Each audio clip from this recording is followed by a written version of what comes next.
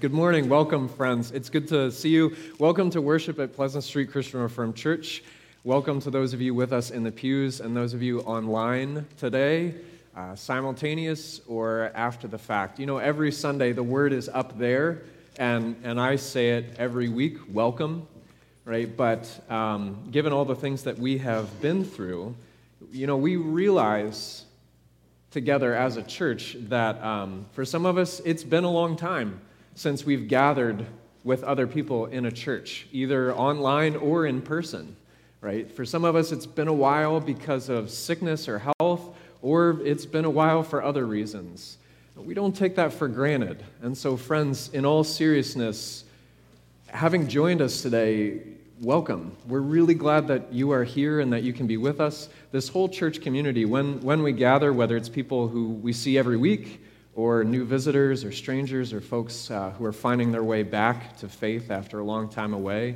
However it is, all of us are here because we are hungering for the same thing, which is an encounter with the living God, which is the very thing that God sets before us during resurrection season. And so in that great and bright hope, friends, would you rise in body or in the spirit, and let's worship together. Friends, the Lord be with you. And also with you. Lift up your hearts. People of God, we worship the living God today. Remember that out of nothing, God created the heavens and the earth.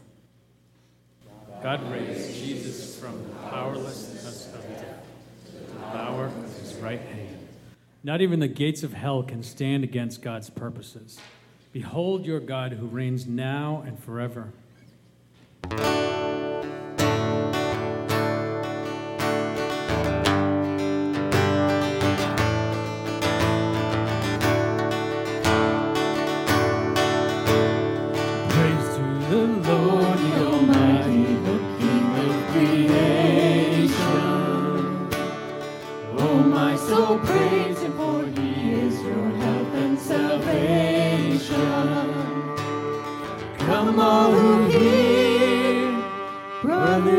Sisters, draw near, join me in glad adoration. Praise to the Lord who all heavens wondrously reigning. Shelter you under his wings, oh so gently sustaining. Have you not seen all that is needful has been sent by his precious ordaining? Hallelujah, hallelujah, hallelujah, hallelujah.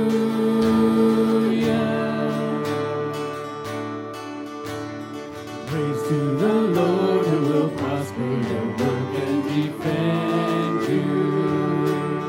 Surely his goodness and mercy shall daily attend you.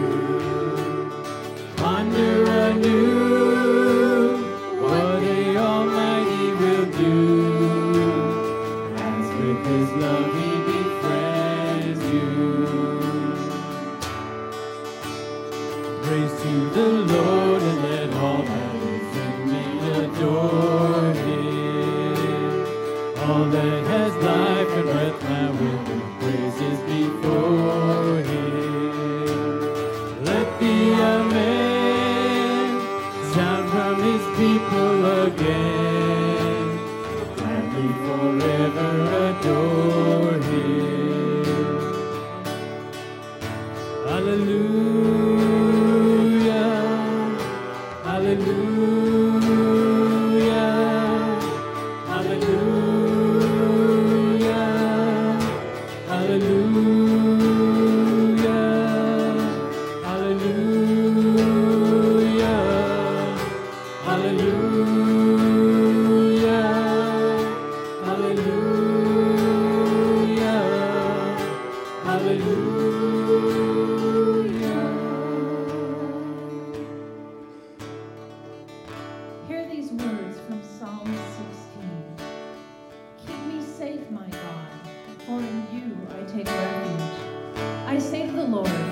you are my Lord.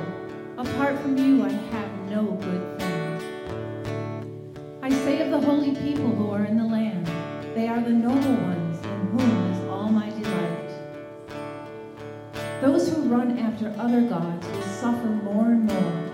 I will not pour out libations of blood to such gods, or take up their names on my lips. Lord, you alone are my portion and my cup. You make my lot secure. The boundary lines have fallen for me in pleasant places. Surely I have a delightful inheritance. I will praise the Lord who counsels me. Even at night my heart instructs me. I keep my eyes always on the Lord. With him at my right hand, I will not be shaken. Therefore my heart is glad and my tongue rejoices. My body also will rest secure, because you will not abandon me to the realm of the dead, nor will you let your faithful one see decay. You make known to me the paths of life. You will fill me with joy in your presence, with eternal pleasures at your right hand. Apparently we're having a little trouble with our technology this morning, so our next song is Holy, Holy, Holy, which most of you will know, but if you want the words, please go to page 249 in your hymnal. And there it is. Thanks, Brian.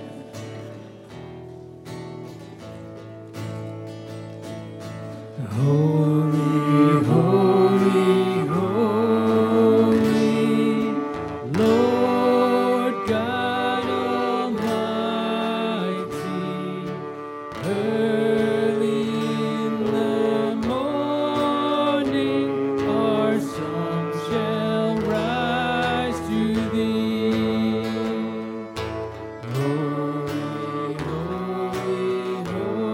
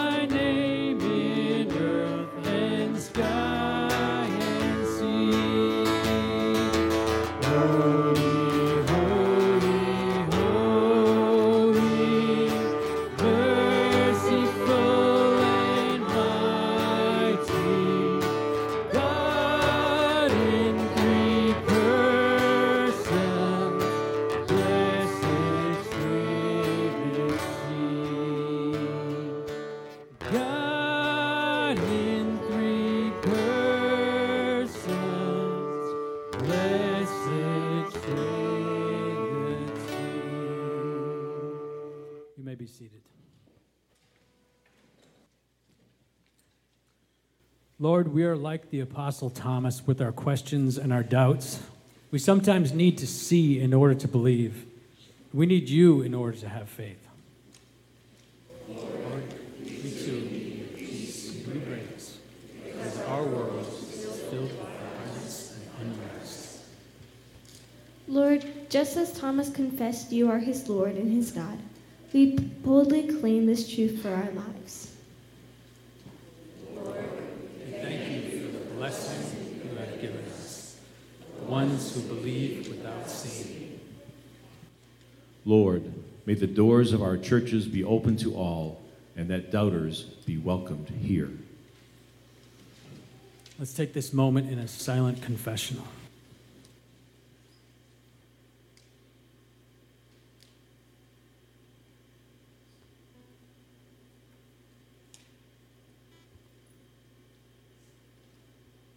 Friends, hear this good news.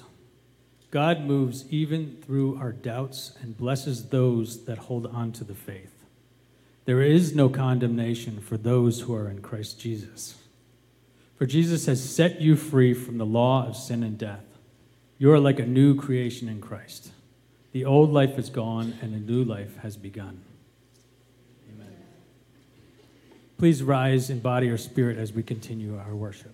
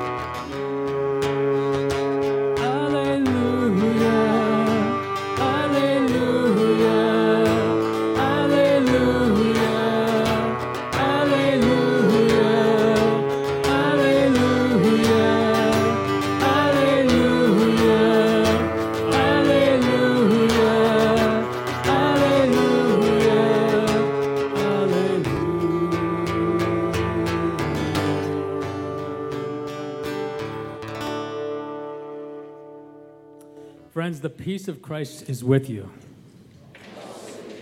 Let's greet our neighbors.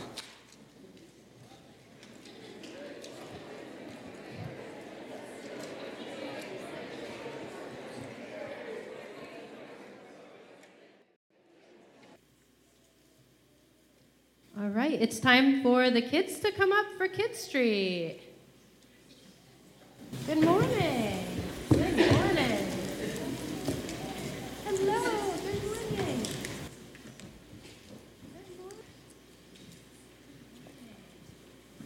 People of God, what is our prayer?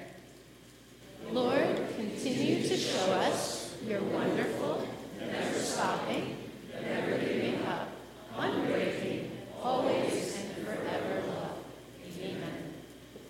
The Lord be with you. And also with you. Go in peace to love and serve Jesus. Thanks be to God.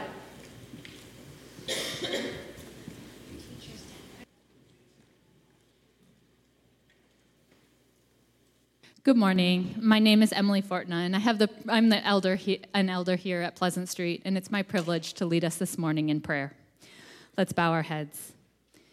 Dear Heavenly Father, we come before you today on this beautiful Sunday, so grateful that the Lord of the universe desires that we come before him with our prayers and petitions. We thank you for the presence of the Holy Spirit in our lives to bring comfort, to renew our spirit, and to intercede for us in accordance with the will of God.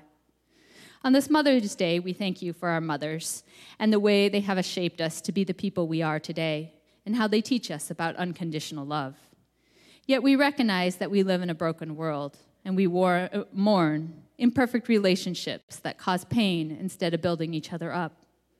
We pray for mothers who mourn children they have lost or never were able to conceive, and for children who have lost mothers or are now caring for their mothers. Be with us as a congregation. Help us to be your hands and feet to each other and to our community. We pray for those who have COVID and those who continue to suffer lingering symptoms of COVID. This morning, we think especially of Gordon and Lois. We ask for healing. We also lift up others in our congregation dealing with chronic health issues or awaiting surgery. We think especially this morning of Audrey and Deb. We pray for peace in war-torn countries like Ukraine, and we pray for justice and an end to poverty. And though the news seems bleak, we acknowledge you as our sovereign Lord who has control of all things. We profess these words from Our World Belongs to God. Even now, as history unfolds in ways we know only in part, we are assured that God is with us in our world, holding things in tender embrace and bending them to his purpose.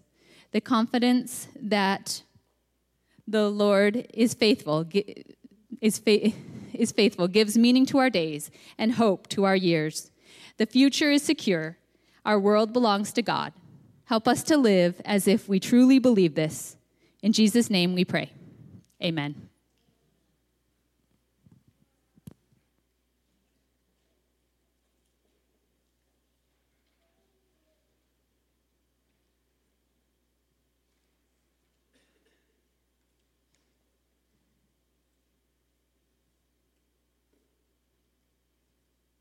Good morning. My name is Diana Burns, and it is my privilege to read the scripture to you this morning. The scripture this morning comes from the book of John, chapter 20, verses 19 through 31. On the evening of that first day of the week, when the disciples were together, the doors locked for fear of the Jewish leaders, Jesus came and stood among them and said, "Peace be with you." After he said this, he showed them his hands and side. The disciples were overjoyed when they saw the Lord. Again, Jesus said, "Peace be with you. As the Father has sent me, I am sending you." And with that, he breathed on them and said, "Receive the Holy Spirit. If you forgive anyone's sins, their sins are forgiven. If you do not forgive them, they are not forgiven." Now Thomas, also known as Didymus, one of the 12, was not with the disciples when Jesus came. So the other disciples told him, "We have seen the Lord." But he said to them, "Unless I see the nail marks in his hands, and put my fingers where the nails were, and put my hand into his side, I will not believe." A week later, his disciples were in the house again, and Thomas was with them. Though the doors were locked, Jesus came and stood among them and said, "Peace be with you." Then he said to Thomas, "Put your finger here. See my hands. Reach out your hand and put it into my side. Stop doubting and believe." Thomas said to him, "My Lord and my God." Then Jesus told him, "Because you have seen me, you have believed. Blessed are those who have not seen and yet have believed." The word of the Lord.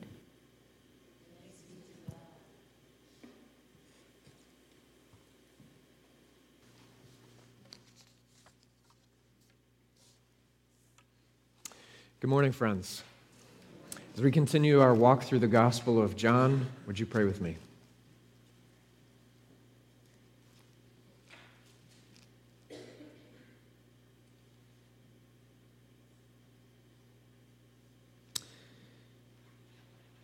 Lord Jesus,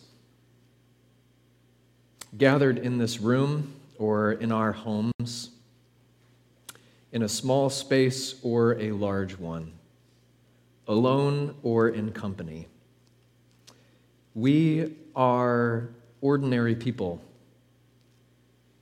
much like the 12. The only thing that set them apart was that you drew near to them. You called them, you taught them, and after you died, you appeared to them and told them the good news.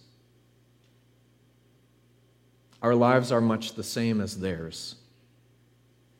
And so, in faith and in hope, this morning we ask that you would choose to come and be near to us. Call us, teach us, feed us, show up, and breathe, that we might breathe in the Spirit that you breathe out, and that we might breathe out good news for a world that is desperate for something good to breathe in. Amen. Anyone who's ever been on a sports team or worked as part of a team or a unit knows that you don't get to choose your own nickname. Most of the time, it's chosen for you. There's a wonderful Seinfeld episode. Seinfeld tells you many things about life. There's this great Seinfeld episode where George decides that he wants to change his name to T-Bone. And so the episode opens with Jerry and George sitting together at the diner. And George says to Jerry, I've been thinking. I've gone as far as I can go with George. George, what is that? It's nothing. It's got no snap, no zip. I need a nickname that makes people light up.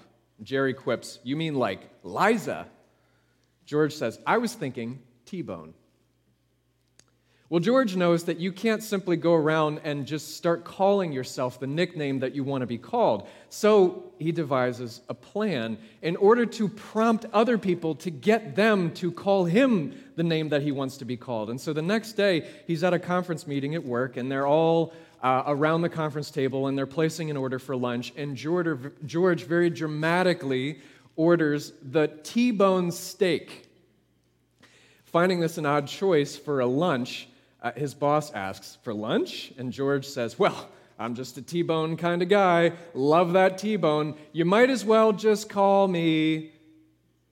But he gets interrupted because Neil Watkins from accounting, who's sitting next to him, he interrupts him and says, you know what, I'll have that too. He orders the T-bone steak, and for whatever reason, when Neil from accounting orders the T-bone, the group around the table says, maybe we should call you T-bone.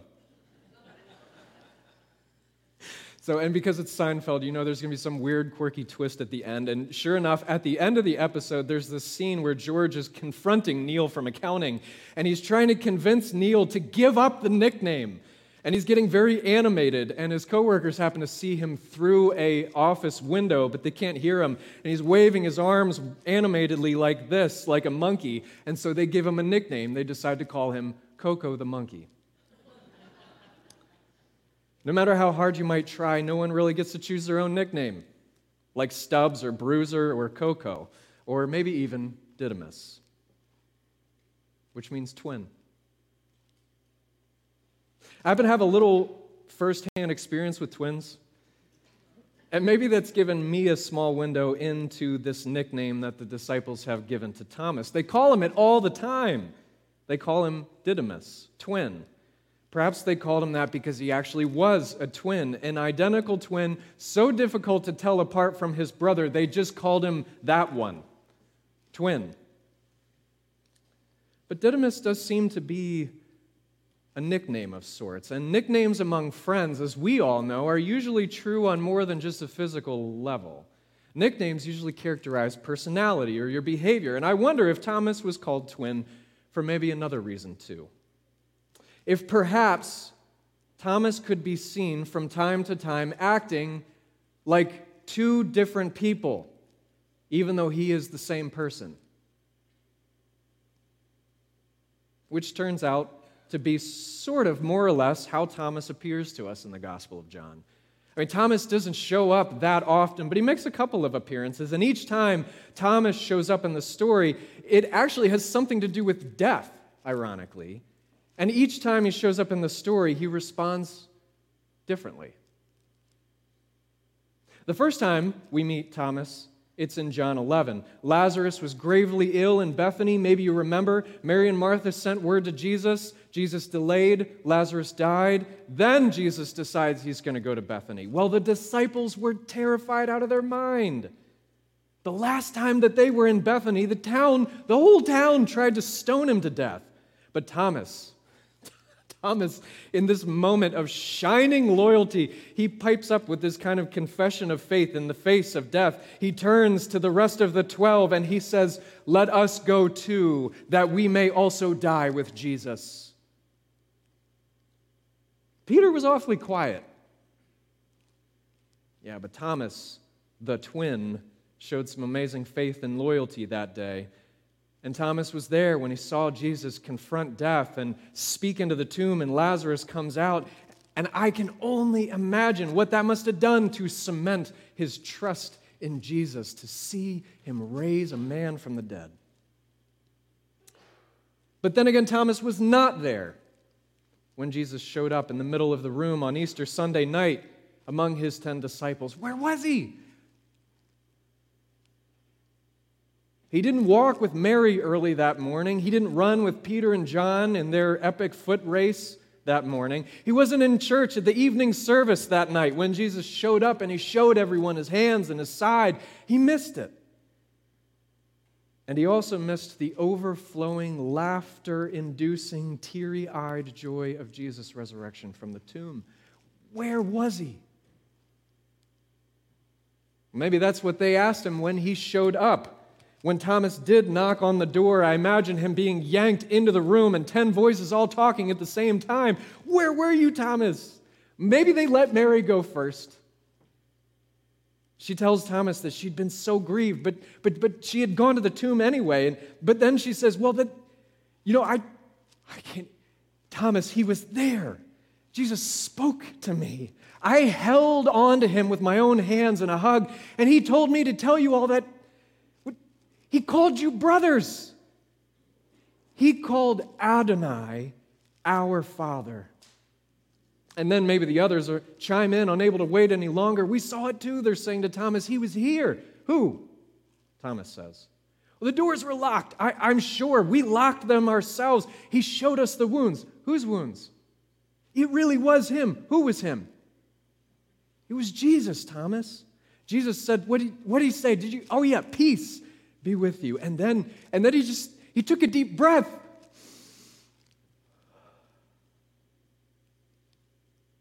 Thomas, he didn't scold us. He wasn't angry that we had abandoned him. Jesus he just breathed for a while. And it was like all of a sudden we had the most wonderful reason to cry. And he gave us instructions. He told us to start telling everyone. That he breathed?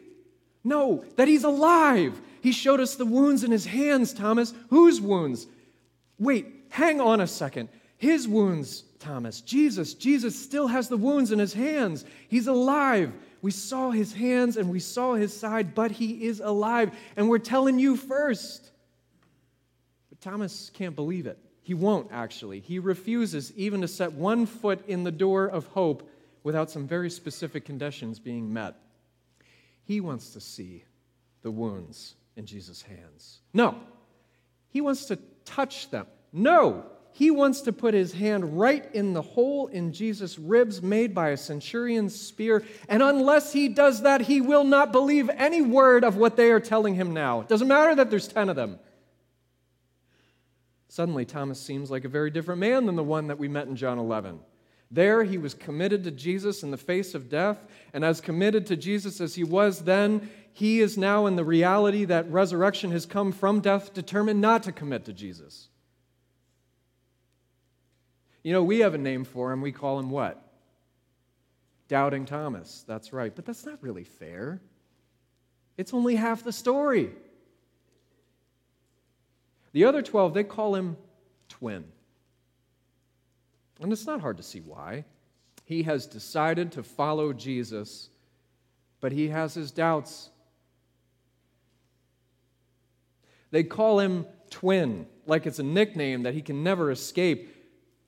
But it's interesting because we don't actually know anything about his twin. Why, it makes me think that it could be anyone, really. Maybe it could be even you. Because we have decided to follow Jesus, and we have our doubts.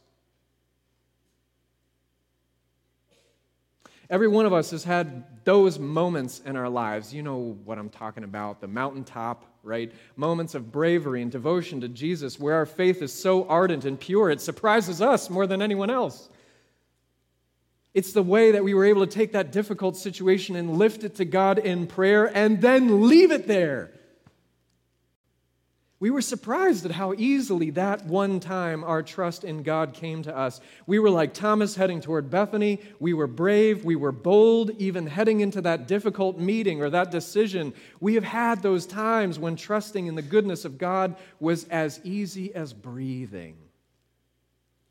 And when the presence of God felt as close to us as the air in our lungs.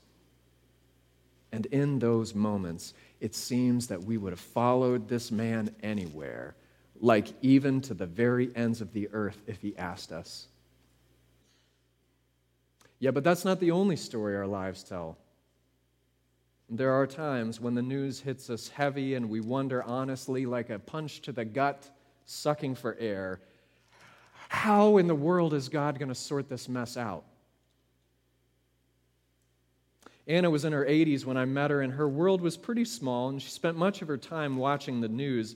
And when we would sit together, she would talk about how growing up she'd seen many hard things, but somehow she always thought that the world was going to get better as time went on.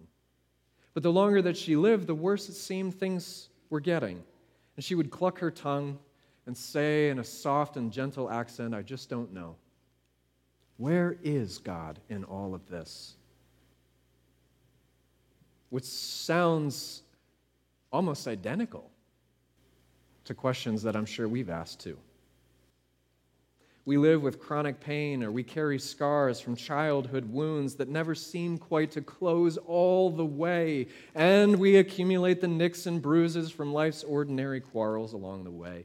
We want to feel spiritually alive, but sometimes it seems we go through every day in this settled routine with God like a spouse whom we haven't had a date with in a long time. And it's these wounds which challenge even the most ardent faith. It's these things that can make us sometimes people of faith and doubt. The disciples called Thomas twin. And if they were looking to give us a nickname, this one just might fit us too, as in the other half of Thomas's spiritual DNA. Why? I imagine that any one of us could be Thomas's identical twin.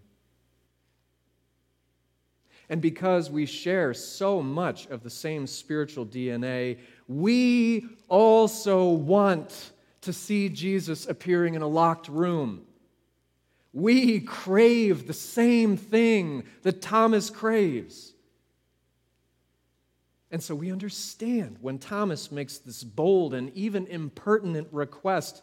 He wants to touch, no, not to touch and not to see, but to put his hand into the wounds that Jesus had. He draws this line in the sand. He will not believe that Jesus is raised from the dead unless he himself sees and touches the wounds. Yes, it's macabre, and yes, it's impertinent. But then again, Thomas is only asking for the same thing that everyone else got in church that day.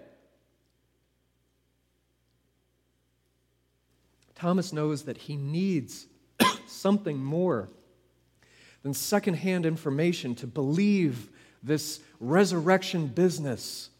Thomas needs an encounter. Not too long ago, I was reading a book called The Cross and the Switchblade. It's a bit of an older book. It's by David Wilkerson, and it's a true story about David when he was this young country preacher in Pennsylvania in the late 1950s. You might know his name. He is the person who founded Teen Challenge, if that rings a bell. Anyway, so Wilkerson has this amazing story about how he receives this very clear call from God one night in his study in the middle of this rural town in Pennsylvania in a small church.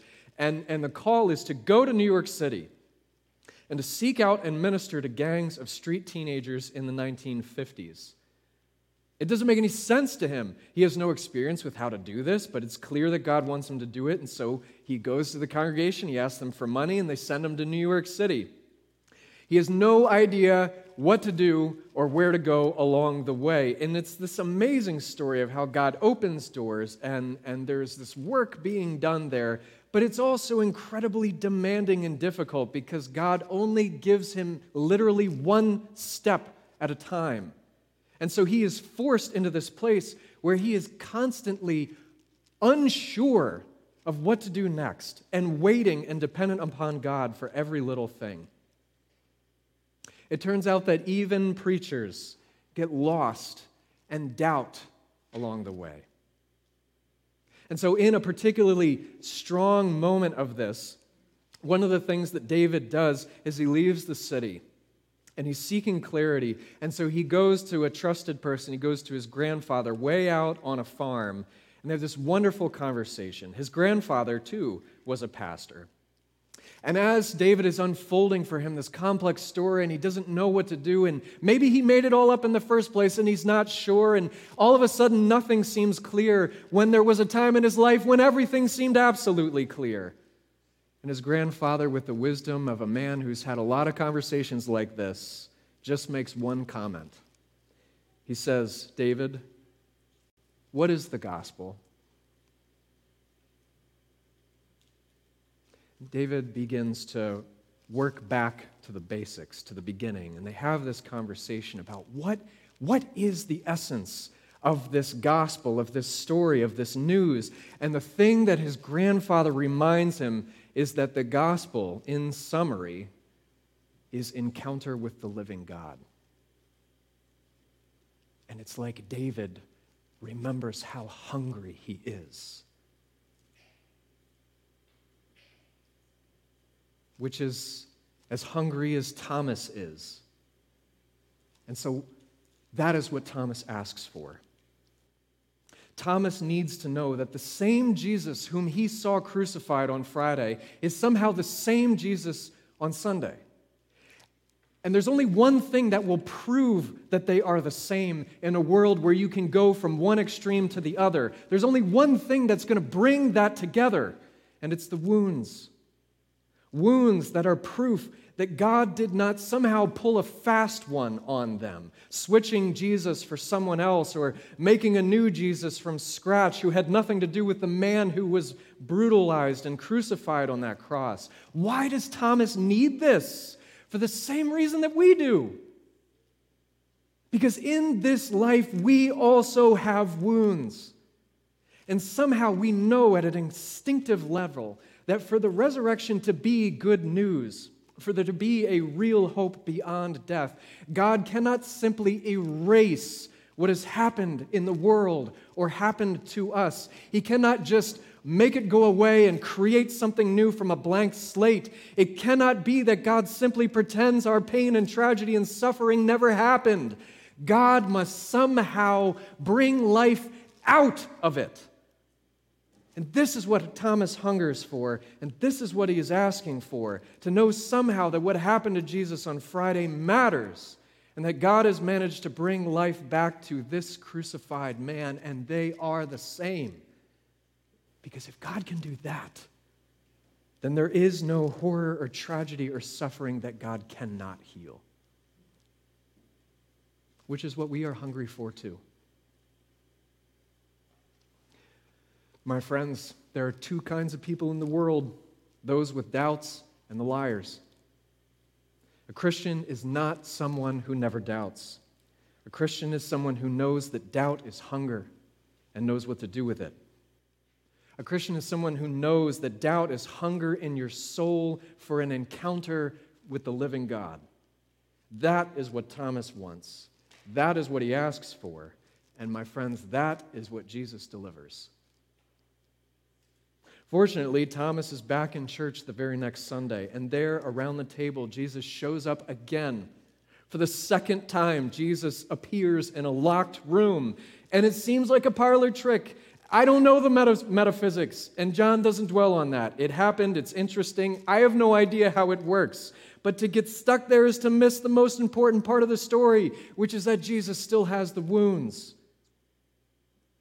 Jesus still bears the marks on his body of what happened Friday. It is not erased, thanks be to God.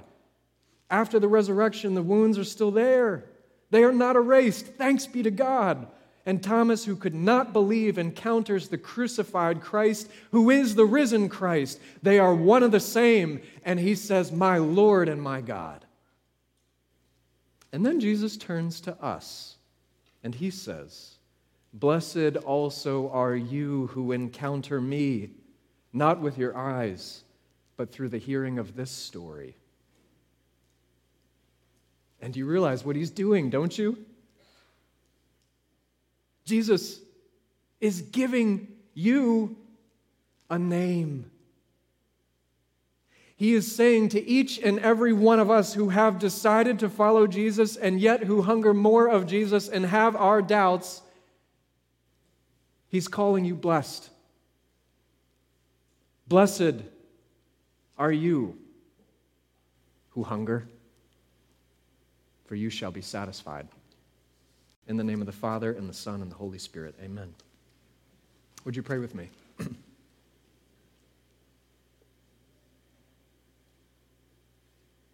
Lord Jesus, gathered in this room or in some other one, in a small place or a large place, feeling that we've walked into it openly or feeling that we are locked up inside, we come to you wanting the simplest of things, which is to hear you breathing and to feel the reality, the spiritual reality of your living presence in our lives too. So we ask that you would come and find us and that you would make yourself spiritually real to our hearts, that we too might follow you in all faith and joy and obedience. Amen.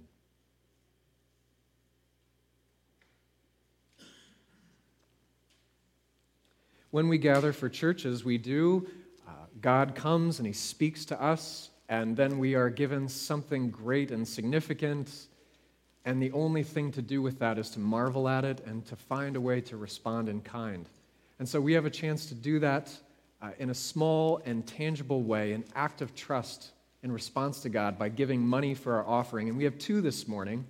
One is for the ministries of Pleasant Street, our congregation, the work that it does. And the second offering from the deacons is for our denomination's home and world missionary agency called Resonate. If you'd like to know more about them, you can find out information online. I believe it's also in our bulletin as well. And the way that we've been giving as of late is by dropping off checks and envelopes in the entryway where you came in during the week, or by donating online. And there's a QR code on your bulletin for your convenience if you'd like to donate that way. Having done so, would you pray with me? Lord Jesus, Out of the immensity of the overflow of your riches, you have lavished again upon us the good news of what you have done on our behalf. Would you teach us to respond in kind, to act like our older brother Jesus, and to live in the way that the family that we have been adopted into lives, by giving generously? And would you take the things that we offer to you and use them to help people know your name, and to help those who have forgotten your name to hear it again, and to help us remember that you are in fact coming back to renew the whole world. We pray this in your name. Amen. We respond collectively through an act of obedience. We also have chances to respond together in more small group kinds of ways, and one of those is for our ECHO students, 3rd through 5th graders, to have a chance to go downstairs with some of our church leaders and discuss what they're hearing and learning and noticing in church today. So come on up, guys. You know what to do. I didn't even know. Yep. I should also mention that every Sunday after church, we've been having a sermon discussion, and that's open to all of you age middle school and up. So please feel free to join us about 15 minutes after the worship service under the balcony back there. People of God, what is our prayer? Almighty and loving God, help us the gift of your word. Help us to believe what we have heard, plant it deep in our hearts, and live in ways that honor you above all. Amen. Go in peace to love and serve Jesus. Friends, would you rise and let's sing.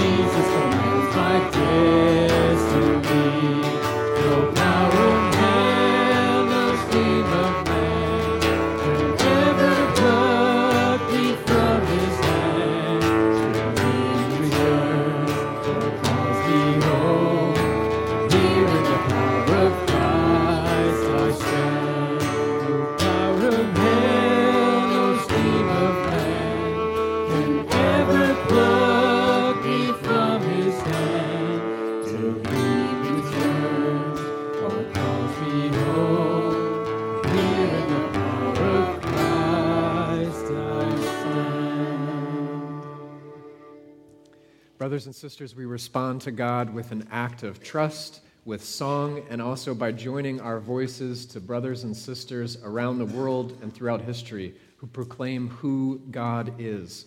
Let's say together the Apostles' Creed. I believe in God the Father Almighty, creator of heaven and earth. I believe in Jesus Christ, his only Son, our Lord, who was conceived by the Holy Spirit and born of the Virgin Mary. He suffered under Pontius Pilate, was crucified, died, and was buried. He descended to hell.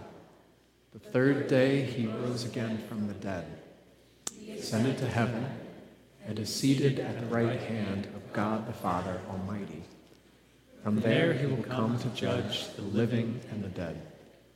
I believe in the Holy Spirit, the Holy Catholic Church, the communion of saints, the forgiveness of sins, the resurrection of the body, and the life everlasting. Amen.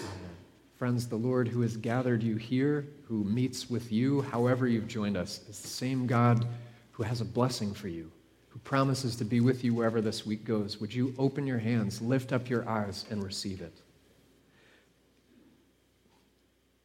Let's pray first. God of salvation, you have restored us to life. You have brought us back again into your love. There is no doubt or fear that can keep you out of our lives.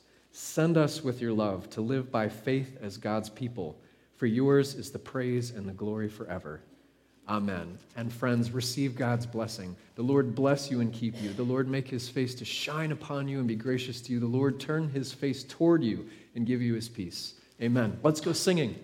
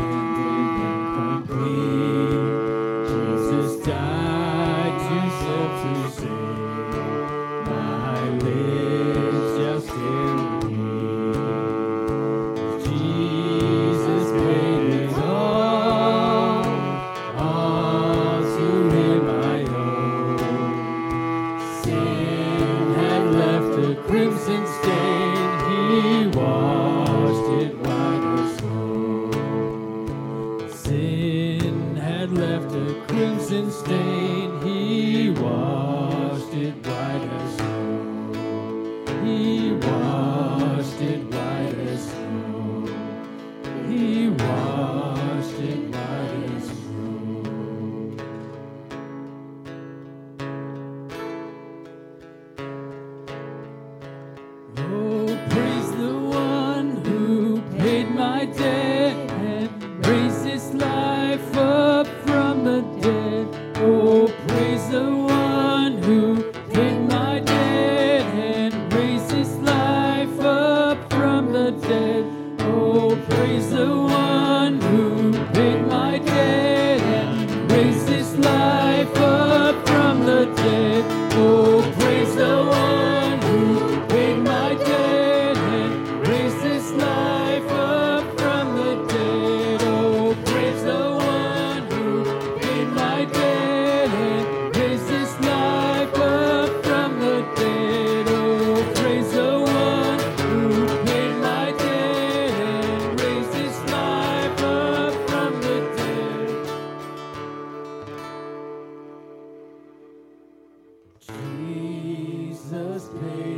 all